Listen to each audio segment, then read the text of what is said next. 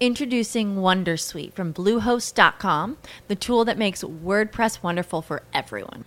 Website creation is hard, but now with Bluehost, you can answer a few simple questions about your business and goals, and the Wondersuite tools will automatically lay out your WordPress website or store in minutes. Seriously. From there, you can customize your design, pick your brand colors, and add blocks. No custom theme or coding required. You'll get content suggestions that you can keep or revise, and with Yoast SEO built in, we automatically help you get found in search engines. From step-by-step guidance to suggested plugins to an AI-powered help bot, our built-in tools make WordPress wonderful for everyone. Whether you're a beginner or a pro, you can join over 2 million Bluehost users. Go to bluehost.com/wondersuite. That's bluehost.com/wondersuite. This episode is powered by denmeditation.com, with locations in Los Angeles that normalize meditation and make it available to all. Though meditation is the primary focus, the bigger goal is for people to understand and love themselves, thus creating more harmony in the community at large. To find out more about Den Meditation's teacher training programs, retreats, and all things Den Meditation, go to denmeditation.com.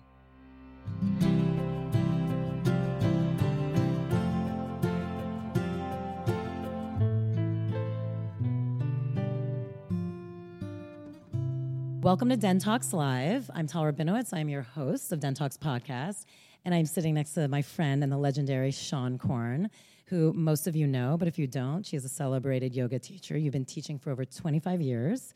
You've graced over 30 magazine covers, which is insane if you start doing the average of that.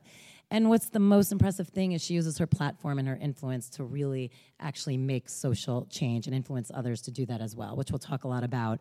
In 2007, she started Off the Mat, Into the World, which is a you're like, keep going, which is a nonprofit organization that bridges the gap between activism and yoga. They've raised over $3.5 million. She's such a badass for organizations that help countries make actual real change around the world. It's incredible. The Smithsonian Institute actually honored you as well, correct, for your continuing support of activism and yoga. I mean, I love it. I feel so honored to be your friend. I feel so honored that you're here. Obviously, she walks in a room, you see the hair. We go to the same hairstylist, by the way. You would never guess. My hair takes 2 seconds to do. She's there for like 3 hours. And your big smile and your deep and strong voice. But I think what comes in the room before you is just your sense of self, and you always fight for what you believe in. We were talking about this earlier, not just for you, but also for the world and people around you. So I am truly honored that you were here. I feel like we are also lucky that we get this intimate environment, being in a meditation studio and being able to talk to her about anything we want. So just a reminder, please don't leave right away. We get to do some little snacks and drinks afterwards, and that's when we'll also do the Lululemon winner of the night, which will be great. And there's a Q&A at the end, so if you have any questions, just hold them till then. And for the listeners at home also, as well as here, she will do a personal practice, which will be a 10-minute chakra meditation, which is amazing for all of us. Thank you for being here. Oh, thank you so much. I'm shocked. Either you have an incredible memory or you might be a stalker. So. Probably a little bit of both. I'm not sure if I should be You're flattered so or fun. frightened. You were so fun to stalk, though, so it's all worth it. But I do want to start with the fact that we met actually on a trip to Israel. And one of the things that first I recognized about you right away is because we didn't talk right away. I think our first conversation was actually probably halfway through the trip, a real conversation. But no matter where you were, if you were talking or not talking, it was clear who you were. It was clear right away. You walk in the room, I'm like, oh, she knows who she is. She knows what she wants. She has conviction. She is strong in a great way. Now, were you always like that? Is that something as a child? Were you a really strong child, or is this something that developed throughout the years? And again, we're both from Jersey also, so I'm sure that'll come into play. More Jersey people in the audience. Where in Jersey are you from? Oh, yeah. Ooh. And where in Jersey are you? I'm from Northern Jersey, Bergen County. But I did go to an obnoxious prep school near you, so we can talk. Yeah, Lawrenceville. Lawrenceville, yeah. But we digress. Yes, we digress. Answer to that question would be that if I had to describe myself as a child, it would be with legs spread, hands on the hips, mouth open, pissed, aggressive, assertive, loud, and direct. And then somewhere along the line, kind of lost that. And sometimes I experience myself as an adult now like that 8-year-old. Like there's something familiar in certain things that I do. I'm like, oh, I remember that. So yes, I think I was born that way, lost it, and then found it. When did you lose it? I think starting probably when I moved to New York City at 17, and the world just suddenly got big, and I wasn't nearly as cool and as smart and as hip and as bold as I thought, and I knew nothing and was very overwhelmed and got really insecure and doubtful. Now I faked it, no one would know from the outside that I was in terror on the inside, but I was, and shrunk a little bit. Now, were those totally foreign feelings for you? Like, because you were saying you're with this kid. Did you ever feel those feelings as a kid, or was this totally, you did? Oh, absolutely, I would have to say. But I still was in a sheltered environment where other aspects of my personality were welcome. There was no way I was going to get rejected for being bold. Yet when you grow up, there's consequence to speaking up and taking a stand, and I believe that I started to experience those consequences without feeling a lot of support, and so I think you just naturally withdraw. Can you tell me about one of those? Like, do you feel like there were moments, like, did you just kind of go to New York, like, I'm the girl in the city, and I'm going to conquer all, and then you just kind of got... No, I mean, a little bit, I guess. I moved to the city because, like I said, I was young. I was only 17 when I moved to the city. I got a 760 on my SATs, and I think that you get 400 for writing your name. And I did not do well in school. I just learned differently. I know that now. I learned differently than other students did, and I was more right-brained. But my environment wasn't conducive for someone like me, and so I did not do well on my SATs, could not get into college if I wanted to. And there was that moment of knowing that I was going to have to stay home and get a job and maybe, go to makeup school or something like that. Not that anything's wrong with that, but I just knew that it was going to be like something to do with trade. And odds were, my boyfriend at the time in high school, he was 4 years older, chomping at the bit. He was waiting for me to graduate high school so that we could get married and have children and get on with our lives. And there was something unimaginably terrifying about what was the reality that I was faced with, and I just wanted out. And I was working at this Krauser's convenience store, and which was kind of like a 7-Eleven. You remember Krauser's? Yeah. Like a 7-Eleven, but like a much more kind of small time. There was no computers or anything, and so I was running a racket at the register. If you bought a carton of milk for $1.80, I would just ring up $1.50, maybe or $1, and pocket the rest. and they're coming after her after this podcast. Sorry, Krausers. Years ago, they wrote me because they owed me taxes. And I'm like, no, we're good. Yeah. We're square. Yeah. But I was stealing the money to be able to get the rent that I was going to need because I just wanted to get out of New Jersey and move to New York City, and I knew I was going to need first and last month's rent, and my parents weren't going to give me any money. They didn't have the money to give. And so I basically stole my way to New York City. And how long did that take you? 30 cents at a time? I wouldn't say it 30 cents at a time. Didn't take very long. It was 2 summers worth. But it was 2 summers worth. I'm not, it wasn't good. But it got me to the city. And and once in the city, I'm 17. There are no parameters. There's no guidance. It was so remarkable and big, and suddenly there were people who felt like me and talked like me and who were curious. I was very, very curious. I always considered myself like a cosmic voyeur. I wanted to know everything, and nothing disgusted me or grossed me out or freaked me out. I didn't participate. I was conservative that way, but I always watched, and except for drugs. Drugs, I was all in, and I started doing drugs What young. was your favorite? Oh, God, mescaline. Interesting. Yeah, mescaline. In Jersey, just so the audience knows, Jersey girl's laughing, so she clearly... and Jess over there also, Jersey, she knows. I smoked my first cigarette at 8, started smoking pot and drinking alcohol at 12, did mescaline for the first time at around 14, coke at 14, LSD at 15. It didn't seem like such a big deal at all. It was just very normalized in the environment that I grew up in. But because it cost money, I had no money, so I got it here and there, But in New York, it was easy.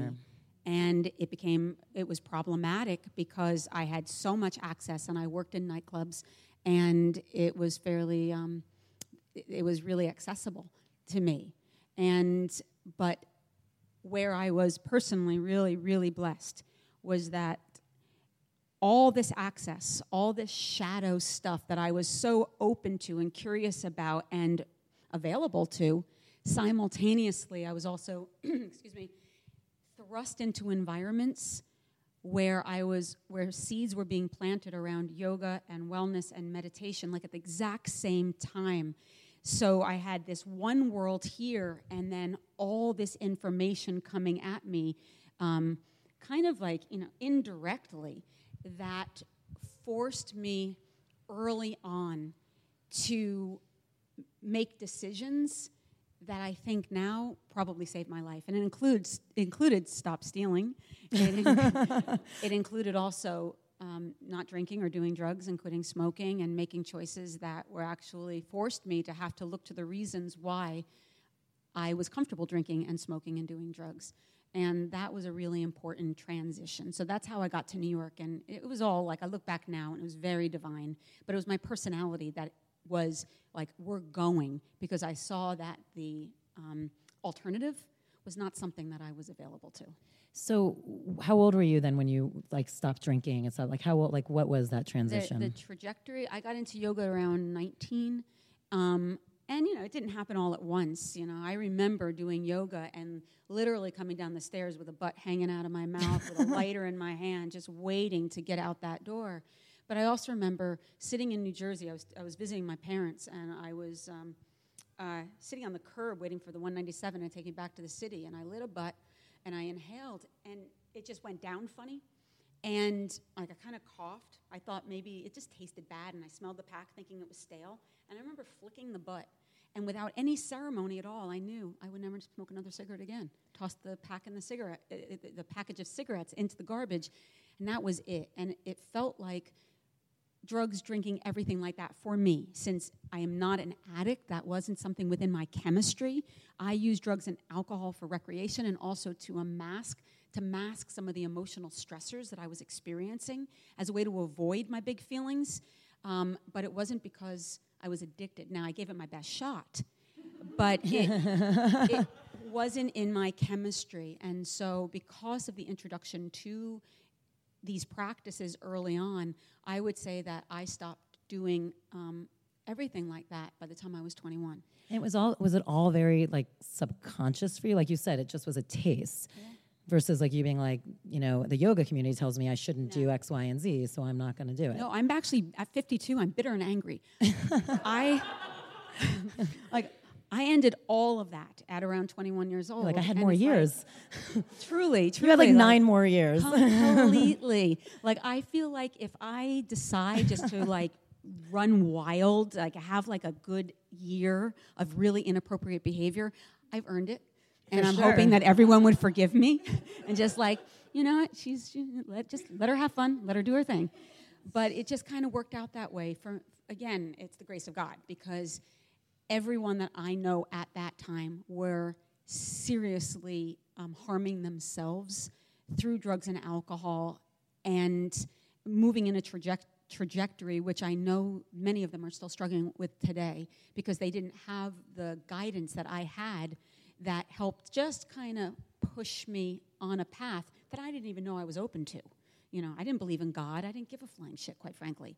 That opened to me, just like the quitting and the ending all that, the evolution into a spiritual practice also evolved in that way. So in that sense, because I love that you just say you didn't believe in God, because you do some of the most beautiful and insane prayers that I've ever heard. That was also that first day on the Israel trip. Mm-hmm. We were with Marianne Williamson. I don't know if you remember this. And she was talking, and she's like, and Tal, you'll close this out with a meditation. And I was like, no, I'm not. No, it's not happening. And finally she looked at me, she's like, fine, Sean, do a prayer. And you're like, and the most, and in 1 second, the most intense and incredible prayer came out. I'm like, well, I'm glad I said no. Hats off to you. Like, mic drop. Exactly. So, but in that, like, you were obviously so connected. I mean, that's who you are now. But in going back then, as someone who you say, did you never, like, really looking back, like, were you ever the kid that was talking to something, even if you didn't realize what it was? Yeah. When I look back at it now, I know that I was highly intuitive when I came into the world, super sensitive, had a sense of magic at a very, very early age. I wasn't raised with any religion, though. My parents were really, my mother was, came from a very rigid, very oppressive Jewish household. My father was half Catholic, half Jewish. And when they fell in love, were not allowed to be together because my father wasn't fully Jewish. So my mother deliberately got pregnant, or they chose to get pregnant, so they would have to be together. And my father's mother, my grandmother, offered my father a Cadillac if he can convince my mother to abort. Oh my God. Which, when we were young, my father used to say that he should have taken the friggin' car. And, but because my parents, there was so much resistance about my parents being together in the name of religion, my parents were just like, no, we're not doing this. We celebrated every holiday that gave a gift. We put a Jewish star on top of the Christmas tree. And my family identified as being agnostic, meaning just not knowing, not really caring. And my dad would say that if anyone cared to ask, or when I asked him, like, well, then what is this? You know, and he said, if there is a God, it's kind, it's loving, it's compassionate. You know, you're all good. But because there was no discipline around this, I grew up also, you know, I'm sure maybe you did as well. You know, I grew up in a very Christian Catholic town with a small inkling of Jewish people. And there was a lot of rhetoric in my school and in my environment that was God-fearing, that God was punishing, and that if you messed up, you were somehow, something bad would happen. That terrified me. Even though it wasn't in my family, that wasn't what was indoctrinated. My environment really planted these seeds. And so I had this heavy conflict that God judged. And especially if you were naughty, and I was always naughty. Like, that was just who I was. So I made the decision around 16 years old that I was an atheist and that I wouldn't believe in God. If God was going to be a cruel God, then what was the point? So when I moved to New York City, I was very committed to my atheism. Especially at that age. That age, yeah. And it wasn't until I moved, like, again, a string of events that happened that forced me to have to see spirituality through a different lens and reclaim a relationship with God, not as something that's patriarchal or certainly not judgmental, but something that exists within all souls, and that is nothing but truth and love. And that doesn't exclude the naughty. It doesn't exclude the shadow. It's integrated, and that every moment, every experience is helping our soul to mature. So our ego might see it as something as bad, flawed, or wrong, but the soul is like, yeah, bring it on, because it's the only thing that's going to help us to awaken to the depth of our own true nature. And so certain experiences in New York City opened my eyes to help me reframe God and embrace a spiritual practice that was not dogmatic. What was the first time in New York that you all of a sudden saw look at that smile? She's like, oh, fuck, you asked me that question. But what was the first moment for you that you all of a sudden were like, God, are you there, God? It's me, Margaret. Well, this is a well-worn story, so I'm not going to tell the whole story. But basically, the first time I was introduced to God was in an all-male gay sex club in New York City called Heaven, in an old church called Limelight. Limelight, Do you know of Limelight? course. Yeah. Well, Heaven was in the rectory of this church, and I worked there as a bartender. And there was a man by the name of Billy who helped me to understand God and helped me to understand how to accept all souls on their path to their own awakening, and that that the judgment would only be in me, and the judgment that I had in myself was going to keep me separated from each soul and from the planet and from my highest principle. And Billy had told me to ignore the story and see the soul, and remember to love, you'll never regret it. And that became really my my mantra in my youth, that everyone has a story, but everyone is also doing the best they can with what they know based on their trauma and the lack of tools that they have. And that everyone, regardless of whatever that story, that narrative is, they've got karma to burn and lessons to learn, and all of it is designed to awaken us to love. And the rate in which that happened was between each soul and the God of their own understanding. And it was the first time.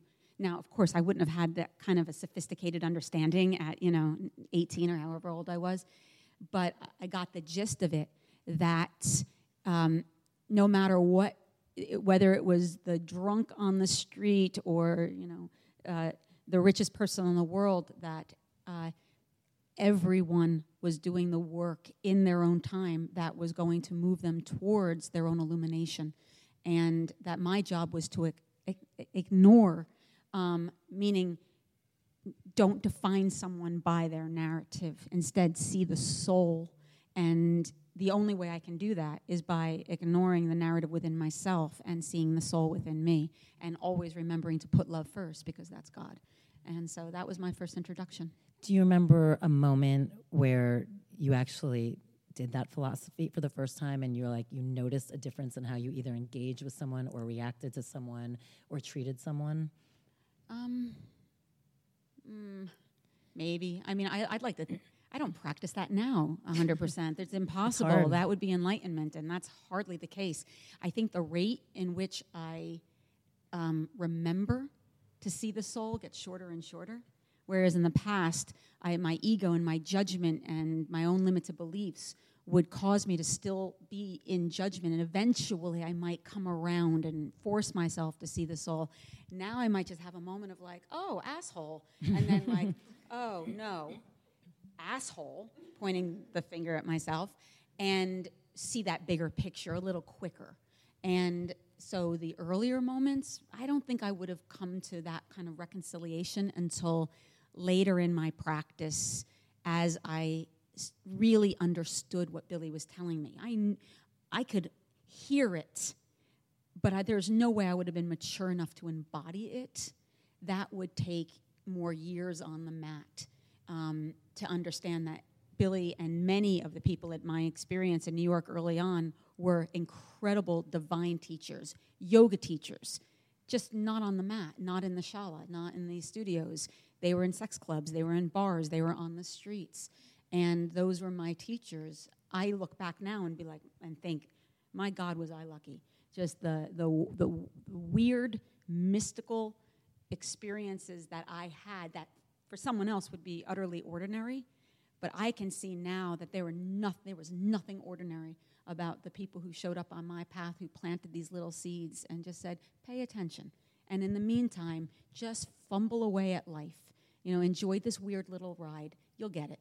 But you did pay attention, because some people do you feel like everyone has these divine moments, and it's just a matter of if you actually follow it or not? Pay attention. Yeah, there's another way I could tell these stories. To someone else learning about God in an all-male gay sex club called Heaven in a church, they would immediately have a different perspective, and I could tell the story with an air of apology or embarrassment or even shame.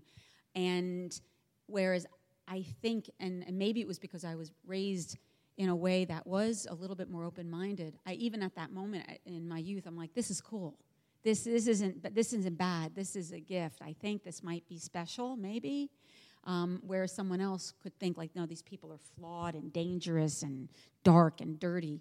I think it's all about the individual perspective. And to me, that's what the yoga practice is all about. It's like, we're being invited to change our perspective. We can't change our experience. That's life. Life just happens.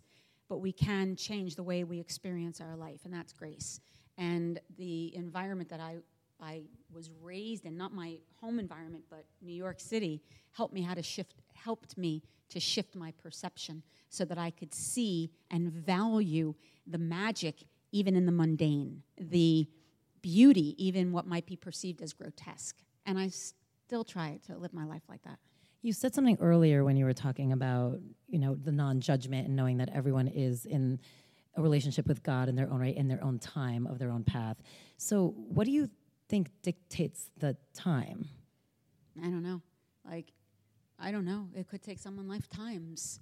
You know, I don't know. I think it's my business is to stay on my side of the street and just do my work and just take advantage of these tools. I know that like what we're doing right now and having these conversations, this is all very, very privileged. There's a spiritual democracy that we have that allows us to say like, well, what is truth? What is God? What is love? To whom will I serve? Because of oppression, systemic, religious, political oppression, most people in the world would literally be jailed or even killed doing what we're doing right now.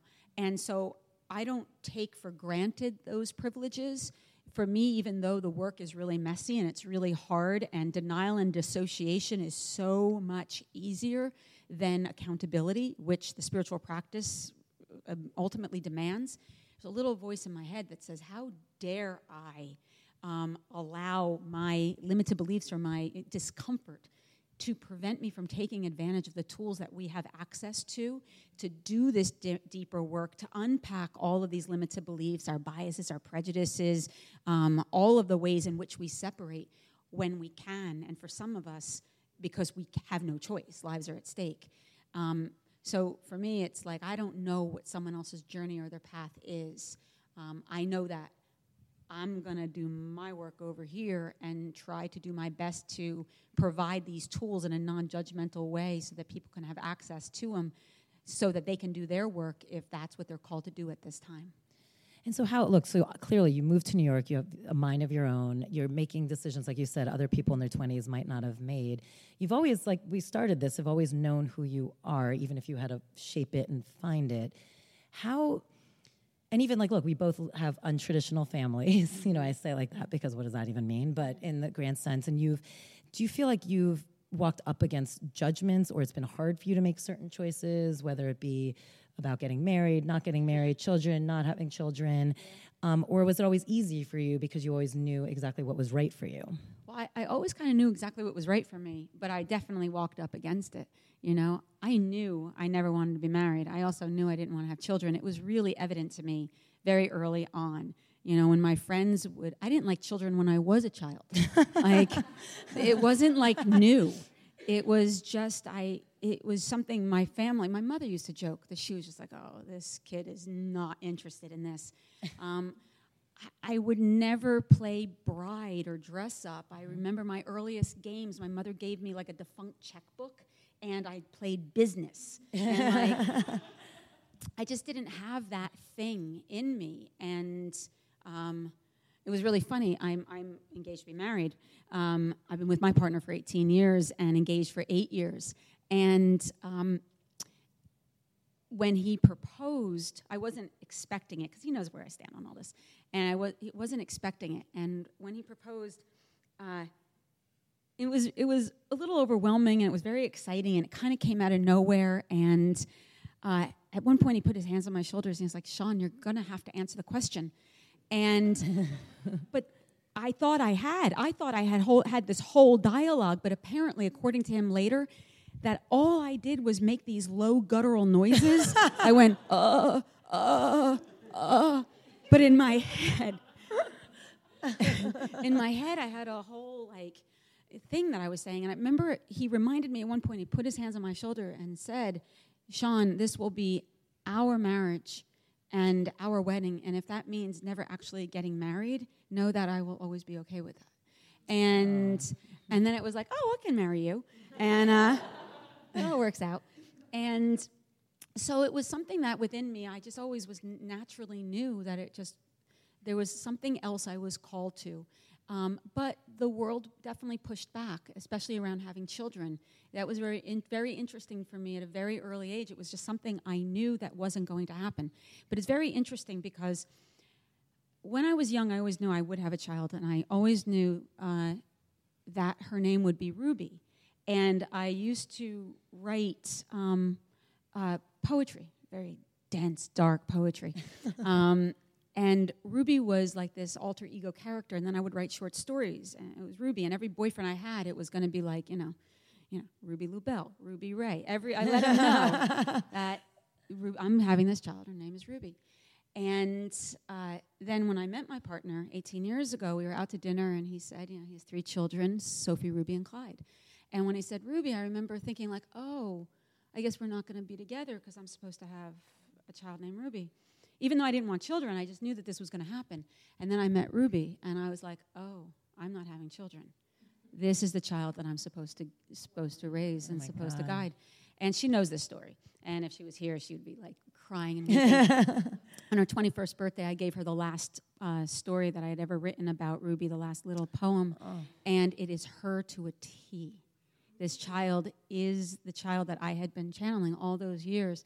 And so I knew I had an obligation, like this was the family that I was going to be raising. So I have been in relationship with family, and I have been raising children, just not biologically. And I always say that everyone should have a non-biological parent who's not completely like out of their minds raising your child, because I have watched those kids lie right to their father. They will lie right to their mother, but they don't lie to me. And the reason is they love me differently. They desperately need the approval of their parents in a different way. With me, they don't need their approval in the same way. So therefore, I get to cater to them and their hearts and help to mentor and support in a very different way. And I remember the first time Ruby lied to me, there was a part of me that I went to Al, I'm like, she loves me.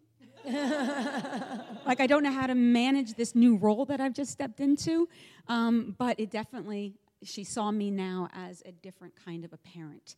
And so, so that was my, I navigated the whole, like, projection and all that stuff, and you'll never know love if you don't have children, and you'll never know what it is to be a woman if you don't have everybody children. Seems to know everything. Yeah, and it's like, I'm good with this. I feel really confident in my femininity because I've always known, or not always, but as soon as I began to teach yoga and began to connect with my own artistry, it was very clear to me what my purpose was, and that my purpose, if I was a parent, the world would stop. I know my nature. It would be 100% focused on their survival, and that's not what I was called to do. Yeah, and then you wouldn't have been able to do all this amazing stuff you've done for everybody. Yeah. Mm-hmm. How do you teach that conviction to people? Like, for instance, it is really hard for people to check in and truly know what it is they want on two sides, whether it be the traditional, like, you just assume you have to go with the flow and what everyone says, or what if you're just naturally defiant, so you're automatically not going with the flow, though maybe the more traditional thing is what should be right for you. Like, how do you teach people to, like, connect and understand and hear and feel it? I don't know if it's something that you can necessarily, you can teach it in a way. It makes me think of Mona, who's a dear old friend who's passed. But one of the things that Mona, who's a teacher of mine, instrumental, really helped me learn how to connect to the darker parts of my nature and integrate them without any shame, and to take ownership of the human experience, both the light and the dark, and to honor it and be fully, like, engaged with it. I just got so excited talking about Mona that I just lost track of what I was with the... But you were on it, teaching people how to actually... Oh, yes. kind of... What Mona taught me, I would think would be the most important thing, is self-confidence. How to reframe your narratives and call your power back and develop the self-confidence necessary. And why this is important, because without good self-esteem, you will never trust your intuition. You will second-guess yourself like this. You will ask everyone in the world what you should do, think, or feel. But the moment you have that self-confidence, and it doesn't mean that you shame the bad stuff. It's like looking at whatever you might perceive as bad and saying, okay, what was the lesson here? What was the purposefulness of this moment? Shifting the perspective. It's not like, why did this happen? It's like, well, or rather, not why did this happen to me, but why has this happened for me? And the moment we can begin to reframe it, we develop that self-confidence. And when I was able to, boom, boom, boom, I may not like the guidance that comes through, but I know in my soul that that is the direction I'm being invited to move, and there's no place in my body that rejects that knowing. I might be like kicking a can, like fuck, but nonetheless, I'm going. But if I didn't have that self-confidence, it's impossible to trust that intuition. It is true. Confidence is everything. On a more simple note, I have so many friends that are moms now because I'm a mom, and always the stories of, like, oh my God, I was so mom shamed and I was mom shamed. And my response always is, you're only mom shamed if you think it's shameful. Yeah. That's always my thing. I'm like, if you don't give a shit, then you're not being shamed. Who cares? Yeah. And they always look at me like I'm crazy. I'm like, they can only shame you if you think it's shameful. But Well, you're spot on. You're absolutely spot on. yeah, it's like, if you know what you're doing is okay, then who, like... But our culture is dependent upon us remaining insecure and needs us to second guess who we truly are, because if we did as a society step fully into our power and know who we are, love who we are, and loved who each other are, the world would know peace, and there would be equity, and there would be justice. It couldn't go any other way than that, and the powers that be and the policies that are enacted need to create separation and divide on a national and global and political level, but it can't happen unless we're divided within ourselves. And how much of that do you think is conscious or subconscious? I think it's a combination of both, actually. I think it's very much within the unconscious, and it's in our bodies. We inherit the prejudice and the discrimination and all of these biases, the way that I inherited my hair and, the color of my eyes. It's in our bodies, so it's so normalized that it feels right. And that's this dismantling that has to happen internally. That's the hard work, and no one can do that for you. And it's the moment where you decide that when you say, like, one of my biggest pet peeves within the spiritual and yoga communities, and when we throw out freely, we are one. Now, obviously, that is true. We are one.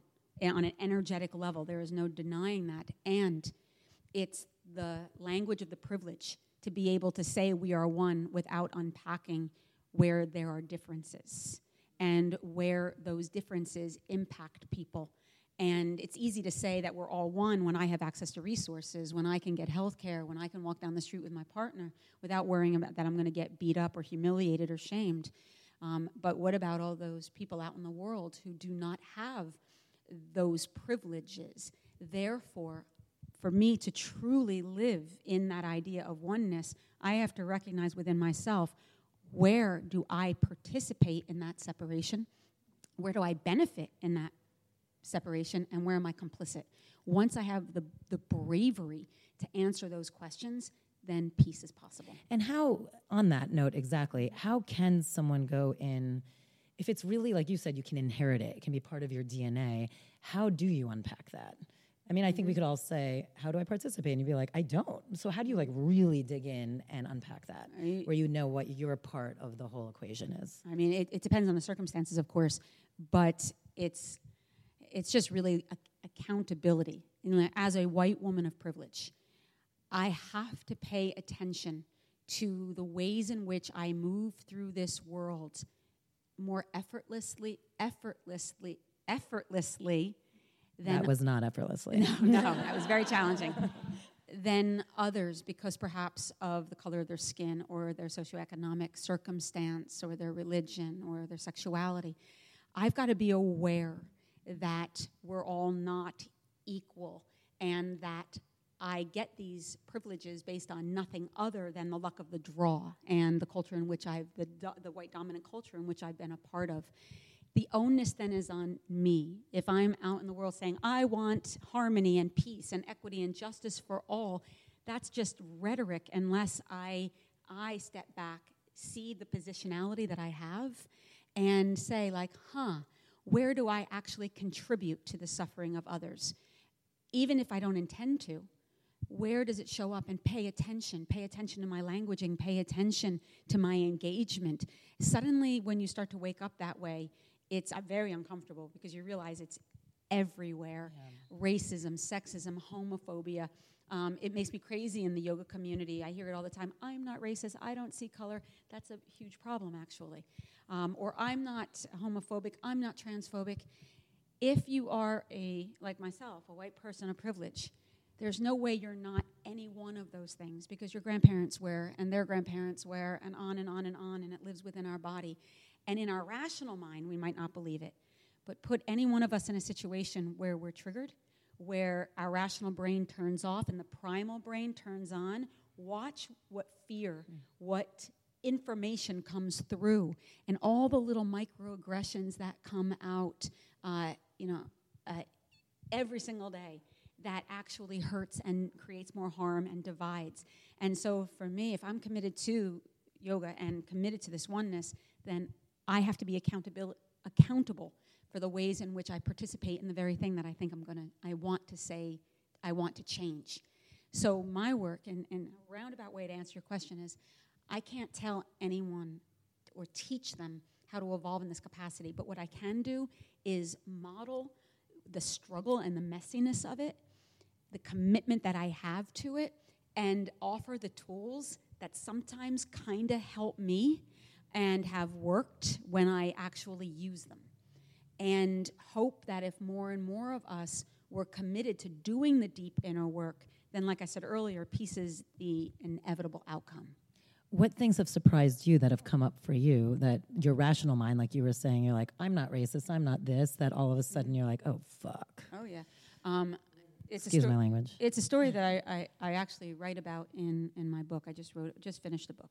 And it's one of the stories, and I did not want to share this story. I hated sharing this story because the book takes you on this trajectory of personal growth and then looking from the inside to the outside and all the ways in which, as we want to change the world, the shadow still exists.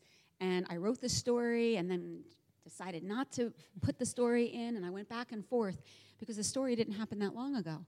And so it was easy for me to tell unconscious stories from 20 years ago, but this wasn't that long. Right. And it's a powerful one because I'm in Atlanta, and I had just gotten done teaching some benefit event, and I had a little bit of time to kill before I had to go to the airport.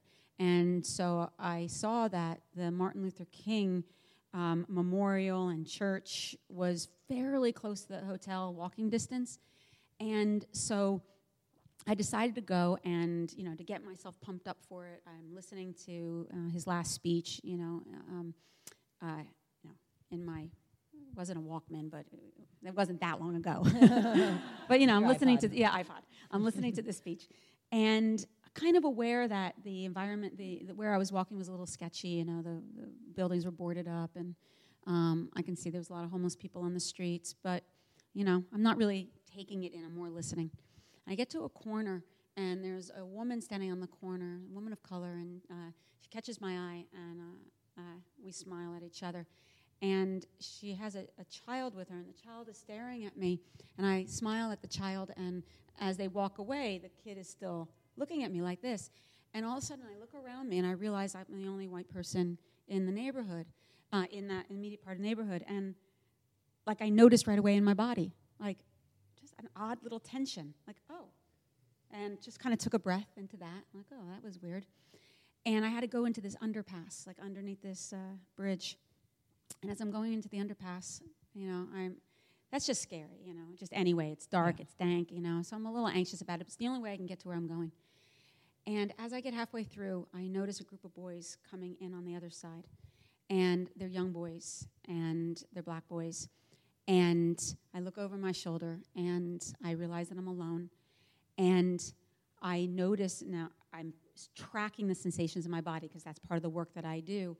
And I'm noticing that I'm scared. Now, of course, as a woman walking alone, there's 1,000 reasons one should be. But it was more than that. And as they got closer to me, I had my engagement ring on, and I had turned the diamond so it faced the inside of my palm very subtly because I was fairly convinced that I was either going to get robbed or raped. And the boys pass me. They don't even pay me any mind, and I drop my head just kind of in shame, very well aware that it wasn't just the fact that they were men, actually young men, that scared me. It was because of the color of their skin, and that my body was still conditioned to believe that men like that are going to hurt or harm me. And I'm aware of the irony. I'm on the way to Martin Luther King Church and Memorial to pay my respects, and in that moment completely confronted by my own internalized racism. And I wondered if they were white boys, would I have still been scared? Maybe, depends on how they were dressed. If these men were dressed differently, would I have been scared? They were wearing hoodies, again, all the external evidence that the world indoctrinates within us came up in that very primal moment. So I contemplated this and really decided, well, like, if I'm going to go and pay my respects to Martin Luther King, I'm going to really unpack what's just happened here for me and where I've learned this. So I go to the church, I pay my respects, all sorts of, interesting insights happen, and I come back, and I have to go back through that tunnel. And I go through the tunnel, and right on the corner of the tunnel, there's another group of black young men hanging out, and I track my body once again. I feel a little anxiety. As I get closer, I notice maybe 10 feet from them, 4 white boys wearing like cargo pants and button-up shirts, And I noticed in my body an exhale, that if I can just get to those white boys, I'll be okay. And I'm like, oh my God. Like, I'm simultaneously observing my racism while I am also in shock at how deep this is and how incongruent this is with my own belief system.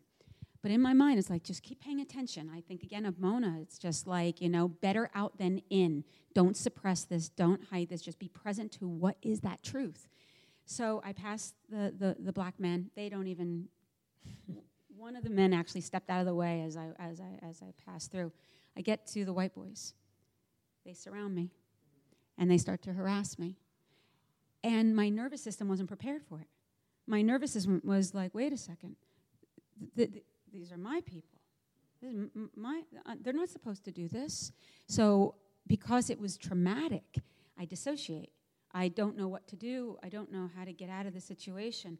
Well, one of the black men on the corner comes up, sees that I'm being harassed, and comes right in and says, hey, are you okay? And I just shake my head, no. And there's some words spoken, and the white boys disperse, and he asks me if he can walk me back to my hotel. And he walks me back to my hotel.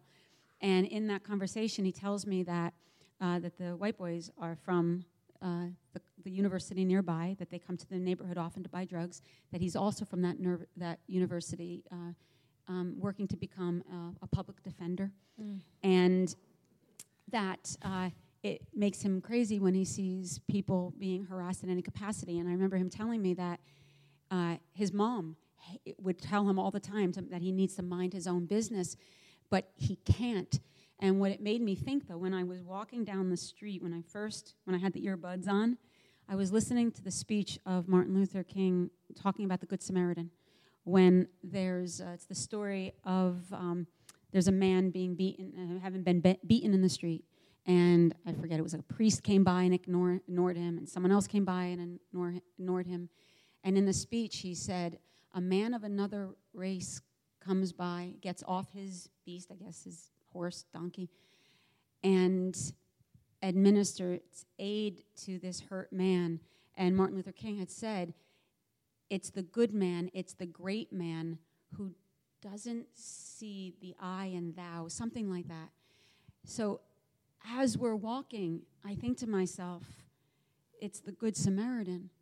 It's this young man, who out of nowhere, it's the good man, it's the great man who doesn't put the I before the thou. And of course, I'm seeing like the magic and all the and I want to tell him what's happened. I want to tell him about the diamond ring, and I want to tell him about all my internalized racism and what a miracle his presence is, and the white boys and my people. And I thought, it's not his job to hear this, to absolve this, to validate this. He already knows that I probably had like 20 microaggression, racist moments in that morning. And so we just shook hands, and he wished me well, and I wished him well. And I remember walking away and just praying that, knowing that he was one more angel on my path, and praying that he had 1,000 of his own angels to guide him as he goes forward. And then I went into the hotel, called a friend, and processed the shit out of it. And that's what you do. I owned it. I thought about it. I felt it in my body. I traced it back to the ways and where this all comes from, and came to the conclusion that unpacking my internalized racism really isn't the issue. The issue is to dismantle the systems within myself so that I can be responsible for dismantling the systems that exist out in the world so that we can end these injustices that continue to divide, like racism and sexism. But it can't happen until I own it within myself. And normalizing it. Like, this is not unique to me as a white person. It can't be. No. But the thing is, if we walk around saying, I'm not racist, I'm not sexist, I'm not homophobic, nothing will change. And so I'm very much committed to saying, actually, yeah, I am all of the above, and I'm going to do the work on myself so that in the moment of stress, in those moments where the primal brain activates, I will breathe, resource, and make a different choice, use a different word, and then go home and in the privacy of my own environment, process that so that the rate in which I stay in that disconnect gets shorter and shorter.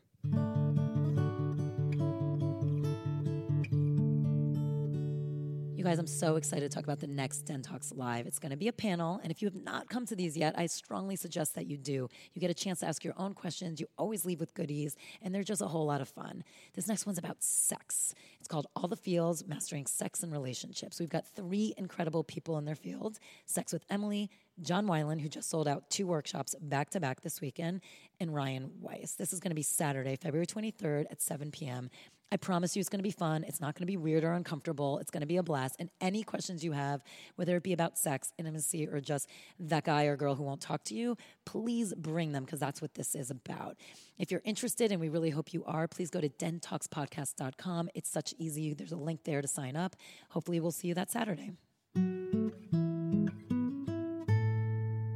Hey guys, sorry for the interruption, but I just wanted to talk about this incredible opportunity. Everyone's always asking how they can do more and be part of the community. So we have this incredible chance to do it. February 16th, Valentine's Day weekend, we're going down to Skid Row with Lunch on Me, Lorraine Gaston's organization. She's been on the podcast, so check out that episode. And we're going to go to Skid Row, 10 a.m. to volunteer, 1 p.m. for the block party.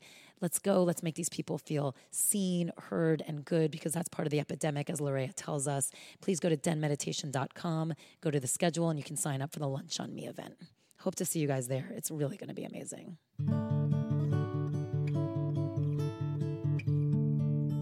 Thank you for sharing that. I mean, that's an amazing, thank you. Because I'm sure all of us have had similar experiences. And so thank you for being so honest about that. It's in the book. Was that before, ooh, we got a little preview. Was that before, I think it was this past year, you did either a trip or a workshop based on racism. And you had, and I think you either went places or you had people come in and talk. Race in America, yeah. Yeah, was this part of, this was after, or but like, was this part of the reason you feel like you? I think, no. I part of where I raised the $3.5 million with Off the Mat. We were doing these this project called Global Save a Challenge, and I just think, again, it's just like kind of the path of maturity. These were really successful programs where we were inviting people to raise $20,000, and if they could, I would bring them. We would focus on a different country. We did 8 different countries. I would partner with 5 different kinds of organizations, and we would take all of that money and then divide it amongst the different organizations who were doing extraordinary work. And then the reward, if you will, is that the people who raised the money got to go to the country, got to work with the organizations to see how their money was being spent. And it was a very successful program. But as I started to understand more about justice and colonization and a lot of other different things, it became harder and harder for me to bring people like myself, Western people who were well-meaning, who wanted to help, and I put that in quotes, who didn't really understand the difference between charity and justice, and who also didn't understand that helping, without really unpacking that, is still dominance, and that it's still oppressive. I started to wake up to that and realize, like, oh my God, I cannot do these trips anymore. Like, this is really problematic. And it was a really hard decision to stop because I was raising amazing amount of money and funding incredible organizations, but there was something incongruent about it. So we ended these trips, and instead what we started doing are called learning and listening tours. And it started in Cuba, and I've worked in South Dakota and in Alabama. In South Dakota, we worked with in the indigenous community there, Native American folk, who taught us about systemic oppression and the genocide. and that existed, and the impact that that genocide still has on the culture today. And I don't go into these environments. I certainly wouldn't go to Alabama and talk about race. But what I will do is hire people in the community who are directly impacted, who teach us from slavery to civil rights, the progressive movements to today. I even brought someone in who was an ex-white supremacist who wrote an incredible Christian book. Picciolini. Yes. We had him on here. He's incredible. I know. We love him. That's if you haven't listened to that episode, please do. He's incredible. Amazing. But we couldn't have a conversation about race without also talking about white dominance. And so my job, though, is to help people embody the information because of the mind-body connection and because of the way trauma lives in the body. I would teach people yoga, help them to integrate it, notice when the shame came up or the resistance came up or the judgment, notice the ways in which they might want to turn to drugs or sex or alcohol or TV to avoid feeling the feelings. That was my job, was just the embodied work. But we work with people who actually are skilled. And so that's our commitment. We don't make any money doing this. But to me, that is what's appropriate for us to go in and learn, listen and learn, and basically take in what's actually happening and begin to examine within ourselves our own complicity. You talk a lot about trauma. Obviously, even in this, you want to unpack the trauma so people understand it. And one of the things you talk a lot about, which I find so fascinating and want to know more, is how trauma, it can be obviously something that's more obvious. Someone knows they went through trauma, but it can also be something that's more historical, something that's passed down generations. Mm-hmm. Can you talk a little bit more about that? Like trauma that's passed down generations, what does that mean? Is it like in your DNA? Is it something that evolves? How do you know you even have it? Is that something, what about how much of it is from stories that are passed down and how much of it is actually literally in your DNA? I mean, it's very complex, the question that you're asking. What I know, Answer it in 2 minutes. Okay. I'm just kidding. There's no separation between the mind and the body, like we said earlier. That what binds us is energy. Energy is what connects us.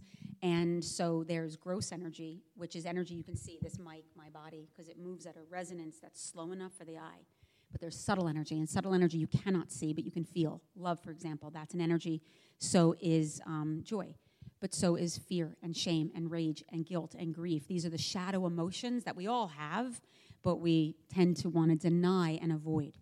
When we experience trauma is anything that overwhelms our capacity to cope and leaves us feeling helpless, hopeless, out of control, or unable to respond. There's shock trauma. Those are those unimaginable events that happen that just pull the rug right out from underneath you. But there's also developmental trauma. These are the traumas that happen often when we're kids: divorce, death of a loved one, bullying, for examples. When we have trauma, and also think historically, where our grandparents and they're having cultural trauma, gender trauma. When trauma happens, chemicals released from the brain, they go into the body. We're put in fight, flight, freeze, or fold. The body contracts. That contraction, that moment, there's an imprint. That narrative is now in the cellular tissue. If we were raised in an environment where we can express the shame, the rage, the guilt, the grief, where we can cry and scream and use whatever language we want and discharge the energy, then the energy moves through us. But more often than not, we are not raised, nor were our grandparents raised in environments that gave us that liberty. And so therefore, that rage, shame, guilt, grief stays suppressed within our cellular tissue, and it becomes, that tension becomes a part of our genetic makeup.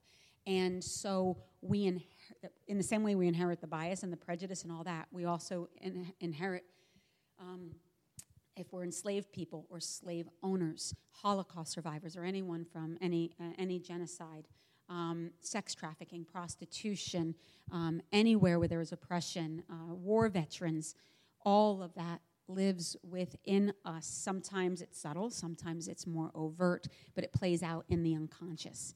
And I think that it really depends on each individual how much of that karma lives within, but it's something certainly to unpack. Like, I can look at my own individual trauma, and that's one thing. My mom and I were just talking about this because she's reading my book now, and she was saying to me on the phone today that she was reflecting on my trauma and the path that I went through.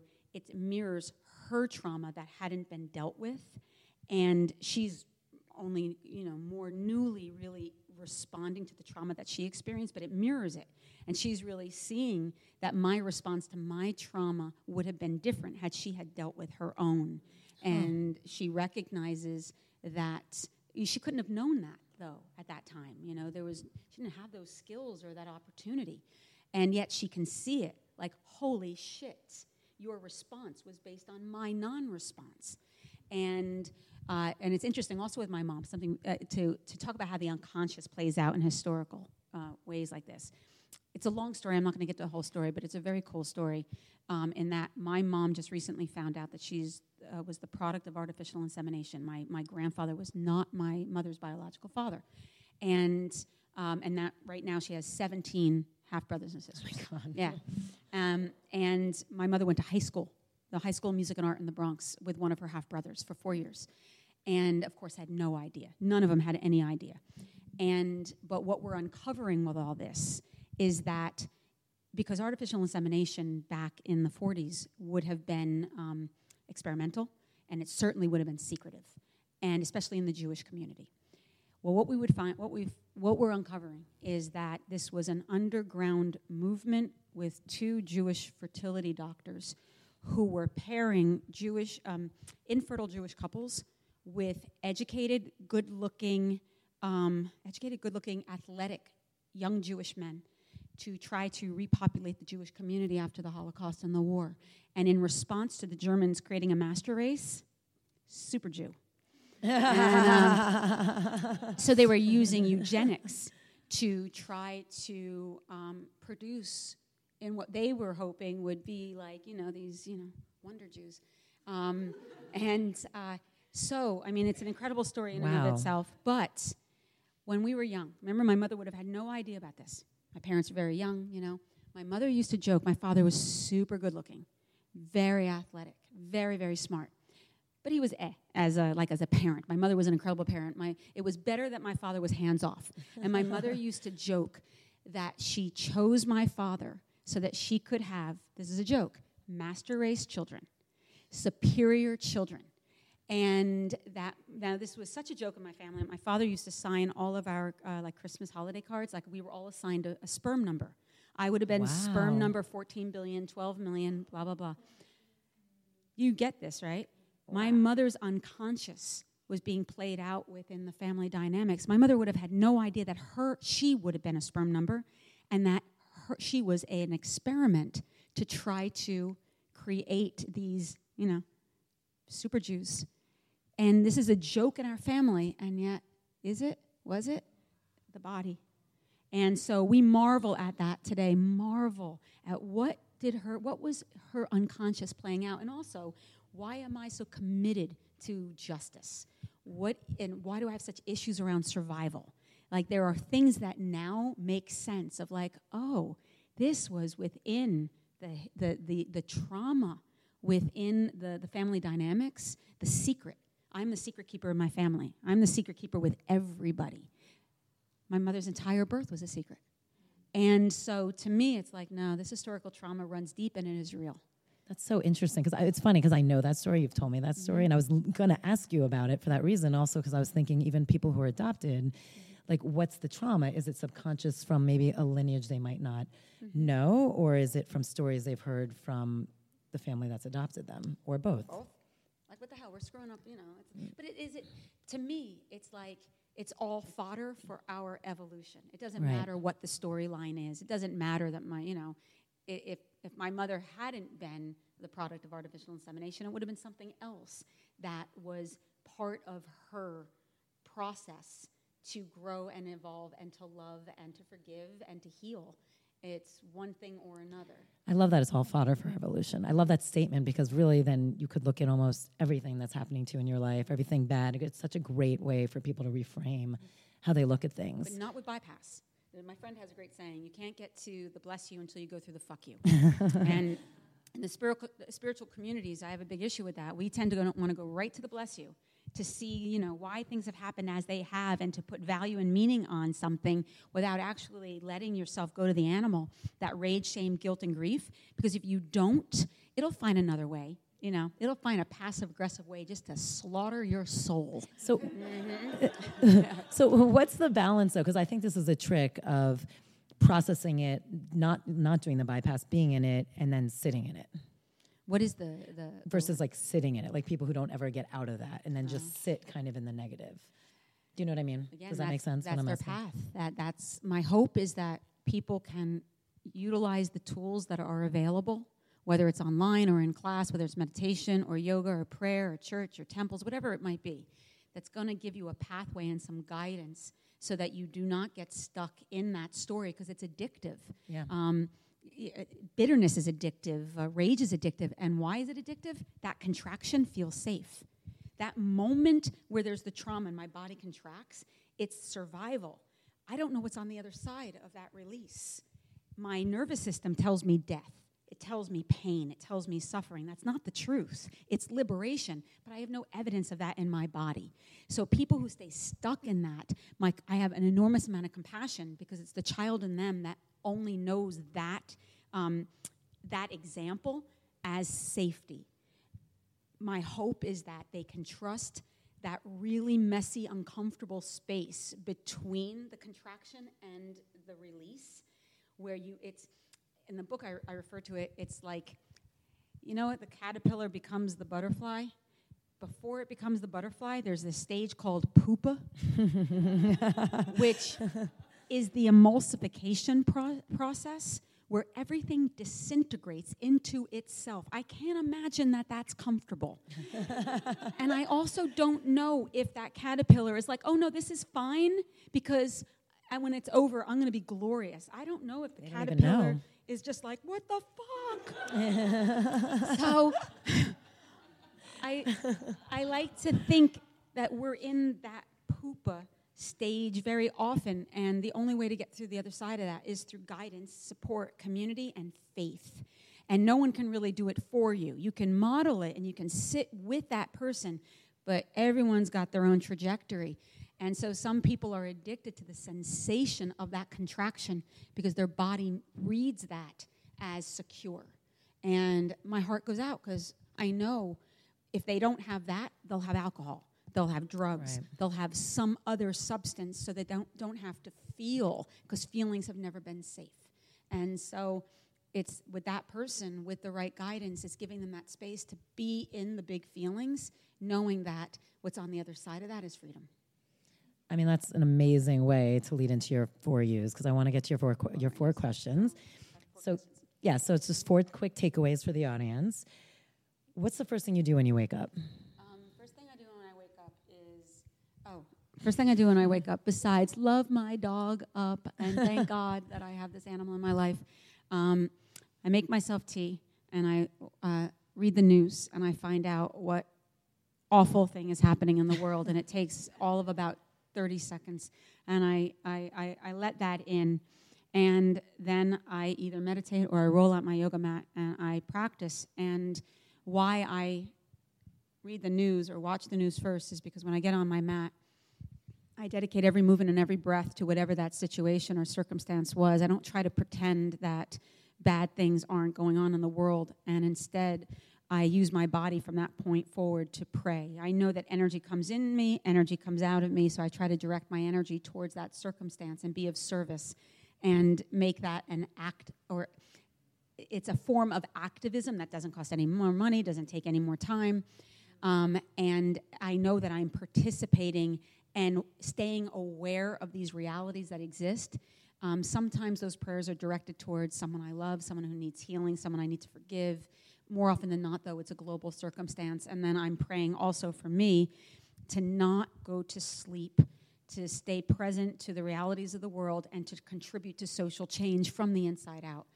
So that's really kind of my morning ritual, whether it's 10 minutes or an hour, I love that because usually you hear people be like, don't look at anything before. So I love that twist on it and I also love the idea of it's another form of activism because I think people are always looking, how can I be become active and participate and be an activist, and you're actually giving a very simple, easy way to do it. That's incredible. Okay.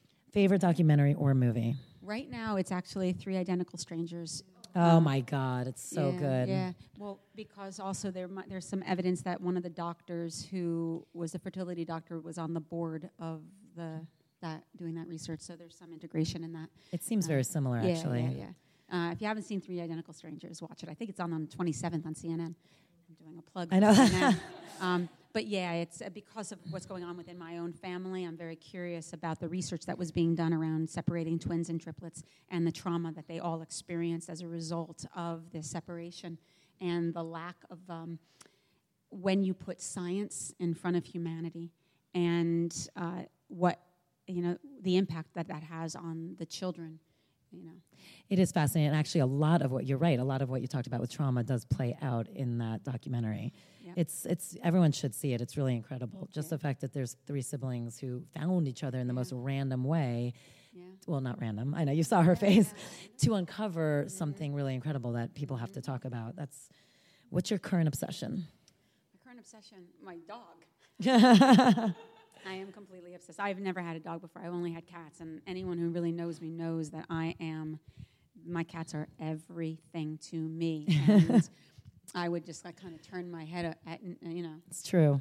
Dogs needy, and now I have my Charlie, and I don't want to work. I don't want to travel. I don't want to do anything. It's just weird. He's got human eyes, and I lay on him the same way I laid on my cats, but I'm still trying to, it's just kind of weird. I talk to him how much I love him, and I kiss him on his very human lips, and he looks at me with these very human eyes, and I'm not sure how to relate to this almost dog-like human thing, and feeling just like I'm so in love, so obsessed. I don't want to do anything else in the world except just love this animal. It was hard leaving the house knowing that he was going to be alone for about an hour. And when I come home, he will act like he hasn't seen me for 6 years. By the way, this goes back to you saying why it was good you didn't have kids. I mean, it's true. You would be a mess. Completely. Al says that all the time, too. Yes, and I know that I would have the dumbest children. They'd be well-loved. But I would just kiss them, and touch things, but I would give them no other stimulation in the world. So, they'd be loved but dumb. What's a food, drink, or object you cannot live without? Fortune Delight tea I don't get addicted to things. I'm pretty whatever it is, I can take it or leave it. But I have a tea that I have been drinking for about 25 years now, pretty obsessively, at least 5. It's in my mug right here. At least 5 cups a day. There's no caffeine. It's called Fortune Delight. It's cinnamon, ylang-ylang, chrysanthemums. It's an antioxidant. It's very purifying. It's very grounding for me because of all the work I do. Everything I do has to pull energy down. Otherwise, I can get really out in the ethers. And so staying rooted is really important for me. And this tea, for whatever reason, I just realized today that I ran out. I only have a couple packs left. And I asked Jessica, who works with me, overnight this tea because the world will end. And so they should be here tomorrow and everything will be right again. I'm obsessed with tea too, so I get it. And those were 4 years, which are incredible. But one last thing, if you had one piece of advice to give people, what would it be? This is also in my book. There's a longer story that goes with it, but it was advice that my dad gave right before he died to me, which was, let me get the order correct. Love big, forgive always, do good, and don't be an asshole. Very simple and pretty amazing. It's pretty much all there is. Love big, forgive always, do good, and don't be an asshole. And so, that's kind of my mantra. And I try I feel like you've done all of that. No, I'm an asshole. And Is that your Achilles heel, Jersey asshole? Totally. But it's just the work you do, and I take accountability for it, and I try to decrease my assholeness each and every day. What's your most recent assholeness? I would say that the only person who gets that part of me is going to be my partner. Yeah. If he was sitting here, he would totally deny it because he hates when I say that. But I know, I know, and it's daily. It's just in the most subtle, passive-aggressive, brilliant ways. Just undermining. She's human. Yeah. But he probably gets it more than anyone. No one else is really going to get that, only because, except for the work I do in the world, I'm super introverted, so I'm alone a lot, except for Jessica. So I take myself out of the opportunities that I have to be an asshole by staying home and hiding. And so I feel like if I was out more, I would probably have more evidence of, that kind of behavior. So Al gets the brunt of it. So now we know how not to be an asshole. Don't go anywhere. Just don't go anywhere. That's the best piece of advice right there. Thank you so much. I mean, this was so much fun for me, and I know I can tell everyone else enjoyed it and got so much out of it. You're incredible. She's still going to do her personal practice, which will be great, and there is a Q&A afterwards. And I just love you, and I know I can speak for so many people. This was really inspiring. Thank you so much. I appreciate that very much. No, thank you. So let me. I'll take you through what I'm going to do, and that's relevant to this. I'm going to take you through a meditation. I'm also going to then close it with a prayer, and I think maybe if there's space afterwards for a little Q&A. But go ahead and sit up tall, and for those of you at home who are listening, also, just make sure your environment is conducive for a moment. Maybe just, lock the kids in another room, turn down the lights, do what you got to do, but just take a moment for yourself and sitting tall and really feeling your roots, feeling your connection to the earth beneath you. Take a deep breath in. Exhale it out through the mouth. And first just take a moment just to notice, just like how you feel in your body, and just ask yourself this question, like, how are you? Like, how's life? How's your family? How's your body? Your health? Just where are you at in the world right now without any judgment attached to it, thinking it's either good or bad, right or wrong? Just take that moment just to acknowledge, like, yeah, right now things are great, feeling good, in my process, got my tools. Or maybe right now in your life you might just be a little just off your game. Your diet's a little off. Maybe you're using drugs or alcohol, recreational drugs, pharmaceutical drugs, to avoid actually feeling some of the feelings that need to get excavated, or food maybe. Just take that moment just to check in. Relax any tension in your shoulders, your mouth, your jaw. And then bring your awareness down to the very base of your spine, to the Muladhara chakra. The color is red and the element is earth. This chakra is about home, safety, family, boundaries, security. It's our foundation. It's what roots us in the here and in the now. And there are so many ways in which our roots, our foundation, become fractured, trauma, ancestral, cultural, historical, belief systems. But know that you are here now and that you have been called to do the inner work necessary so that we can all collectively participate in creating the necessary social change that will ease this world into peace. Know that your presence is essential, as it is.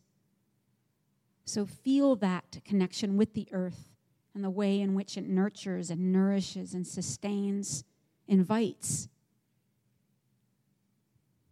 And then bring your awareness to the lower part of your abdomen. It's called the Svadhisthana chakra, and its color is orange. The element is water.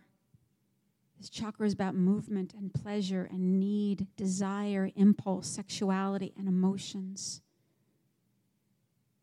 Allow that space to be expansive and fluid. Honor its magic, its mystery, fertility, creativity, manifestation. And then bring your awareness to the lower part of, or rather to your solar plexus, right above your navel. This is called the Manipura chakra. The color here is yellow and the element is fire, for this chakra is about transformation, activation, individuation. It's the magnetic core of our ego. And it's the place within our body where we house our self and our soul. Know that when we have a strong sense of personal spiritual identity, we never have to look outside of ourselves for validation or definition. We know who we are. And it is that self-confidence that can open us to trust. Bring your awareness to your heart. The Anahata chakra. The color is green. Allow the space to expand. Love, compassion, forgiveness. But because within our consciousness we hold both the shadow and the light, it is also where we hold bitterness and resentment, the inability to forgive. May the space expand. May we love bigger than we ever imagined possible. May we forgive always ourselves and each other and be willing to see the bigger picture.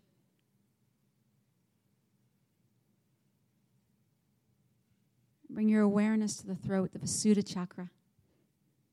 The color is green. The element is sound, communication, self-expression, the power of choice. When our heads and our hearts are congruent, the words we speak will reflect that knowing. May our words always be strong but sweet. May they inspire growth and change. May they heal. May they soothe. May they inspire wonder. As you ground down, lengthen the spine. Keep your eyes closed, but turn your eyeballs straight up to the Ajna chakra in the center of your brow. The color is indigo, and the element is light. Intuition, imagination, visions, and dreams. May we see beyond reason.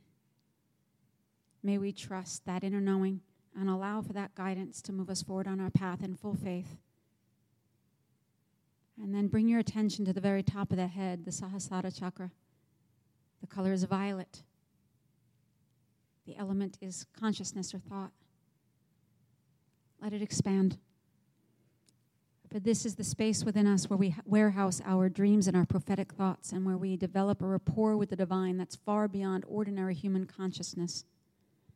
Everything that we need to know is within. The answers to all of our prayers are within. And our work is to call our power back, remember who we are, trust our intuition, and allow that guidance to move us forward on our path forevermore in full faith.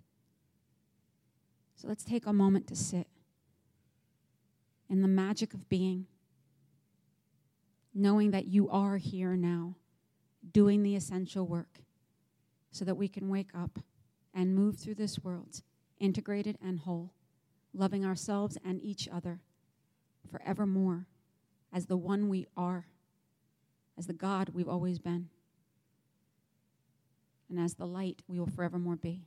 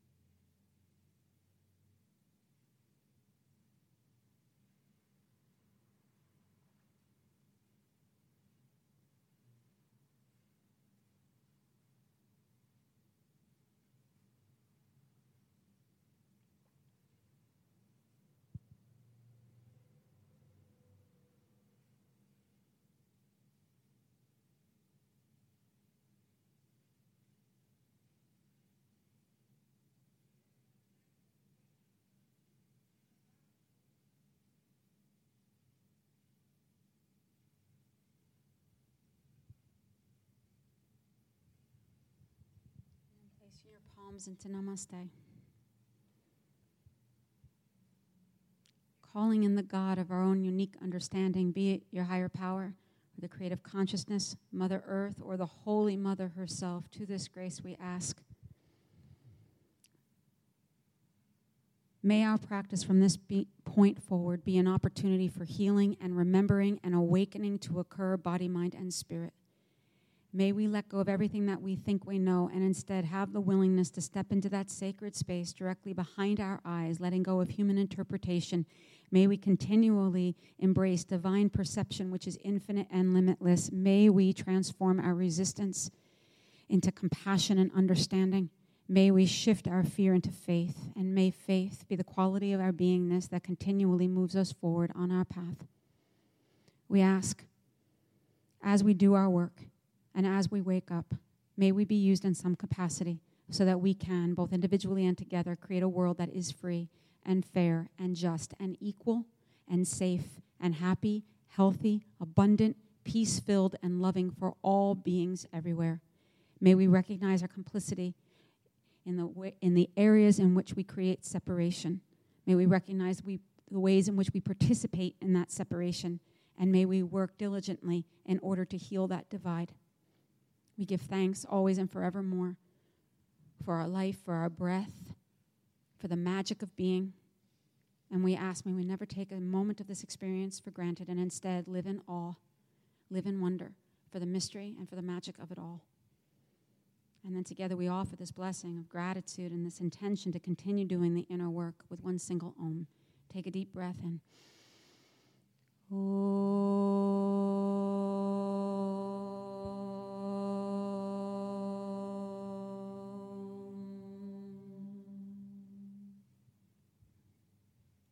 And then lower your chin to your chest.